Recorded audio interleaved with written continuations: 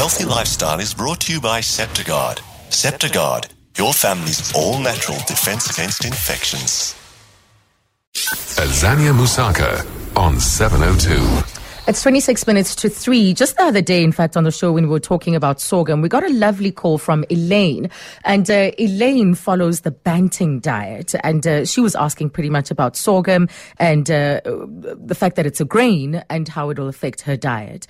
And I personally eat according to my blood type. You know, I went and got the prick in my finger. They checked what blood type I am. And then voila, there are certain foods to avoid, certain foods that are neutral, and then certain foods that are recommended. So that's how I eat in general. I kind of follow that diet and stay away from things that are going to make me bloated or that are going to make me sick, like chicken. I'm a B blood type. And chicken doesn't leave me feeling particularly well. But so I was quite intrigued then to see work that is being done, great research that is taking place in Israel at the moment. And it is all about looking at personalized nutrition, that should be the approach, that the idea of just mass recommendation, dietary recommendations to groups of people is not necessarily advisable. So we invited Nicci Robertson, who's a clinical dietitian, to the studio to join us for today's health and wellness feature, which is brought to you by Septiguard. Septiguard, your family's all-natural defense against infections. So how do you eat? According to what? Do you follow a particular diet? How has it left you feeling? But also questions around personalized nutrition is what we'll be talking about and taking your questions on. So it's 011-88702 31702 for your SMSs, because maybe we need to do away with the old conventions, just following a fad or following a diet that is working for somebody else and taking it on because it might not be the best for us. Nicci, good afternoon. Hi, Zanya. Great to have you in the studio, yes. So you're a clinical dietitian, and this is work that you're familiar with.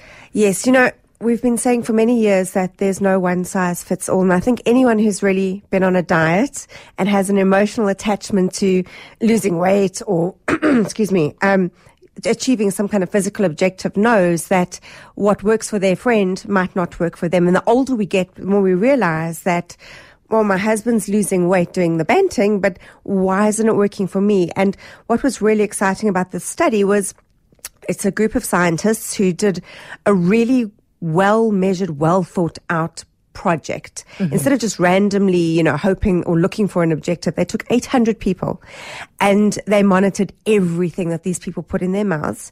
They looked at their microbiome. Now, the microbiome is, on a surface level, it's the gut. So it's the microbes that exist from the mouth all the way through to the colon. Now, the microbiome will determine how we absorb food, how we react to insulin, all those kinds of things. So what happened was they put glucose monitors on all of these people and they measured what happened when these people received certain foods. Yes. So everybody got the same food. Now, we all know that a tomato or an apple has a GI or glycemic index of X. Therefore, it must be good for you. But that's not what they found. They found that everyone responded differently. So even though there were people from the age of 17 to 70, it was a big number of people that were all given the same foods, everyone responded differently. Some people lost weight, some people didn't lose weight.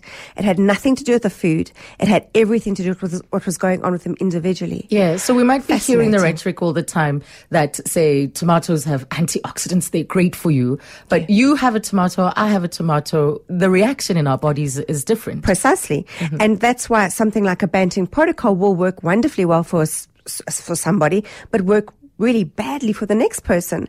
And it depends on what's going on in the in the gut, what microbes exist, how that person produces insulin, whether they are insulin sensitive, not insulin sensitive. They also measured these people's activity levels, stress levels. We know that stress will determine whether we crave foods or not, certain foods or not. And funnily enough, when we think of depression and emotional eating, we think that all happens in the head, and it actually starts in the gut because we make serotonin in the stomach. Wow. Wow. And it is a brain chemistry, but it starts in the microbiome. So if you've had a lifetime of antibiotics and lots of sugar, there's going to be a disruption in the microbiome. Now, also very interesting, there's something called, well, you've got the genome, which is your genetic expression. Yes. And we've always been taught that you inherit your genes and that's that. But it's not true. There's something that goes on between the microbiome and the gene that is almost a communication. So our food is information, and that information will tell our genes to switch on and switch off certain things. So you can have a family that is riddled with cancer, but you'll never get cancer because you're not giving the genome the tools to make cancer. For instance, that's a very sort of glossed over simple explanation. But that is the reality, and that's what we're seeing scientifically coming out in really, really well thought out research. Oh, incredible. Yeah. So we've got Harold, who called straight out the bat when we started talking about this. And we're taking your calls on the matter, talking about personalized nutrition based on this research that has been done in Israel. We'll give you more insights as we carry on, but we're taking your calls on 011-883-0702. Hi, Harold. Harold? Hello. Yes, good afternoon. How's it, guys? Welcome. You know what? We run a lot of diets, my wife, myself, and my son. We run the TLC, Schwester, Atkins, from A to Z. And to make a long story short, we actually created our own diet. We took a little bit of each of the above diets, and we created our own one. We were on a diet for 4 months and 2 weeks with no exercise, no supplements, no boosters, no vitamins. We were just eating the right things. And in 4 months, 2 weeks, I lost 82 kgs. Wow. Whoa. 82. My wife lost about 62, and my son lost about 54. But what does eating right mean, Harold? All right. People talk about you've got a big bone structure. That's why you're a big person. Yeah. I say that's nonsense. There's no bones in your mouth.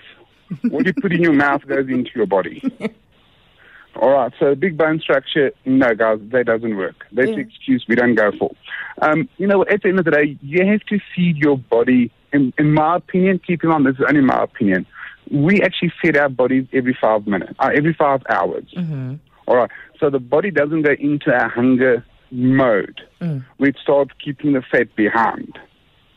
We actually boost our metabolism as well by having cinnamon and paprika and stuff like that, caffeine. We consumed a lot of that, and they boost our metabolism. Okay, all right. I just want to get Nicci's perspective on that, Harold, because that's quite an interesting exercise that you embarked on. What do you think of that, Nicci? Look, it sounds like what they did was eating healthy, natural food as nature intended, and that is going to do the trick. And, you know, as you said, you've tried everything, and then you came up with what worked for you, not maybe the next person, and that's probably why you had such extreme results. And we've seen it often where people lose a hell of a lot of body fat very quickly by just figuring out exactly what they're needing. And then somebody says, well, tell me what you did. But it won't work for them because you've got to almost tune in. And we've been taught to tune out and hand over our health and our wisdom to our doctor or somebody else or the next diet fad, where what Harold says makes perfect sense. They figured out what they needed. Yes. Well, the researchers, I guess, will find a tool eventually to come up with where we can all get a sense of what to eat or what is good for our blood glucose levels. Yeah. But at this point, it's like, how would you know? Because we take all of this advice. There's different stuff that comes out all the time. I saw research the other day that said that roast potatoes could cause cancer. And I thought, nonsense. What is there anything safe that we can eat? There's a lot of sensationalism. So you'll see something like that and we'll take 10% out of a lengthy study and create nonsense. Yeah. And you've also got to take most things with a pinch of salt and apply logic. And when it comes to diet and looking good, there's a lot of emotion. It's you know, the way to figure out what you need is through there's a scientific approach to figuring that out, and it's extensive. It's not simply figuring out what your blood is. That's one part of the picture. But there's a lot of tools that we use in our practice, for instance, to figure out exactly what's going on with a person before you give them an eating plan. You can't give everybody the same structure. Yeah. Let's hear from Jennifer in Robertson. Good afternoon, Jennifer. Hello, how are you, Avanya? Good, how are you? Good, thank you. I just have a question. My sister-in-law has been diagnosed with brain cancer, which stemmed from a breast cancer that she had. Mm-hmm. And I was just wondering, is there anything in the foods or the supplements that we take that can possibly irritate it? You have a blood test where you can test what is good for your blood group to eat and that. So I'm just wondering, in terms of that, is there any specific eating plan or foods that we need to cut out from her diet for future? Okay. Yeah, the research has shown quite extensively lately that cancer thrives on sugar. So for cancer to grow, you need sugar. And one of the most important things for her to cut out is all sugars, all refined sugars. And I'm not just talking about table sugar, but that is also your high fructose fruits, your breads, your grains, and those kind of things. Once you've chewed them up, they make sugar. They are glucose, and that is what cancer cells thrive on. So the best way to extend a quality life for someone who is suffering with something like cancer is to go more ketogenic. It might not work for everybody, but in her case, it has been proven that your quality of life certainly, is markedly improved when you are very strict about cutting out those sugars. Mm-hmm. So let's look at these glucose levels, because that was a key indicator for what was healthy and unhealthy for the various individuals in this research. How does that work? Okay, so they put a little needle under the skin of all these people, and these people wore this glucometer for a week. Mm-hmm. And every time they ate something, whether it was bread, whether it was fruit, veg, meat, doesn't matter, they had to note it down in a journal, and the glucometer measured how their blood sugar responded to the food. And what it showed was that regardless of what we assume is high GI, low GI, etc., the blood responded differently for each individual. Mm-hmm. Now, when you take that back to the microbiota, the gut, the bacteria in the gut, the healthy bacteria, there's unhealthy bacteria, and your unhealthy bacteria will influence how the pancreas sort of excretes insulin. Now, insulin, if there's too much insulin, you're going to store fat. Mm-hmm. So what we're looking at doing with a low glycemic diet is bringing those insulin levels down so that your body is more efficient at using fat for energy, but it doesn't apply to everybody. So it's kind of thrown out all those theories all over again and gone back to what works for the individual. Well, Nicci, listen to what Hank had to say. He says, how can personalized diet not be the way to go? Oh, yes. Did it take us until 2015 to realize each person deals with food uniquely? Astonishing. So almost saying this is a no-brainer. It is a no-brainer, but I think on a logical level, we all know this. But it's an emotive subject because we all want to look good in a bikini. We all want a quick fix, a magic bullet, swallow this, you'll be 10 kilos. And we know logically it's not going to work. We know that if you lose it fast, you'll put it back tenfold. But we all sort of, I think it's a society we brought up. We're looking for instant gratification. Mm-hmm. We're not looking to explore and go the hard way. But the hard way is actually not the hard way, it's the easy way. Mm-hmm. It just takes a little bit of looking and just a little bit further than the surface. Yes, because we tend to accept how we've been eating to be the way we should eat. Sure. And we've sort of conditioned ourselves into fast food, convenience food, not having to bother cooking, going into the kitchen and making something from scratch because we're busy. So it's almost an effort for a lot of people, not everybody, but for a lot of people, it's too much effort to go and eat whole food. There's children who just don't know that chicken comes from a chicken, and that carrots come out of the ground because they're not exposed to that. They come in a packet. Yeah. So it's a case of, if it's important enough for you, is to go back to grassroots, grow your food, prepare your food, and you'll find what works for you, and you won't have a weight problem or an illness, these things that come along with the society and the times we live in, really. Yes. And looking at the research, they as you said, the people who participated, they all ate the same things, but there were different outcomes, different measurements for each one. So we could have sushi, and we would react differently. Sure. So it could make you okay, you feel great, you feel wonderful, and I could feel sick. Yeah. So in the absence of being able to turn to a dietitian, for instance, for these tools, and even what Harold was suggesting earlier, what can we look to in our bodies that would suggest what is good for you and what is not? One really interesting way of figuring out what works for you and what doesn't work for you is your heart rate. So if you eat something and your heart rate spikes, it's probably not that good for you. Your body's responding to it as if it were an allergen or it's creating too much of a response. It's not necessarily your metabolism increasing. That's one way of figuring things out. But I would say if you don't have access to a dietitian or this kind of information, is start with what your grandparents would eat. Start with what is, as natural as possible, that doesn't come prepackaged. And also start to figure out what makes you feel good, which doesn't bloat you, what doesn't give you a headache, what doesn't make you swell up the next day. We've also disconnected from what gives us energy. So what we do is we drink caffeine, we eat sugar to give us energy, but that's not energy. Well, that's adrenal. That's adrenaline. I want to actually take this call from Frank because that's some of what he's talking about. Frank, good afternoon. Yes, good afternoon. Maybe I can get help. Yes. I am 74 years old. I was strong as an ox, never sick. I never ate sweet as a child. I hated sugar. When at 72, I start getting bubbles in the stomach and in the chest. To such an extent I couldn't lay down, then I would choke. I was sitting up for a year and get an hour's sleep. Nothing what the doctors gave me did help. By accident, I ate 30 grams of sweets, and the bubbles were gone. I can lay down, and my body is recovering. You feel much better, and this is with the help of sugar. Yes. Every night I have to take 30 grams of sweet, and then I can sleep. I can lie down, and I've got absolutely no trouble. Oh, Nicci? That's absolutely fascinating. Usually mucus or something that's going to create bubbles is a response to an allergen, for instance. So it could be upset stomach acid. It could be that you're exposed to chronic use of antibiotics and the gut mucosa goes haywire, or the bacteria in the gut becomes imbalanced. Yeah.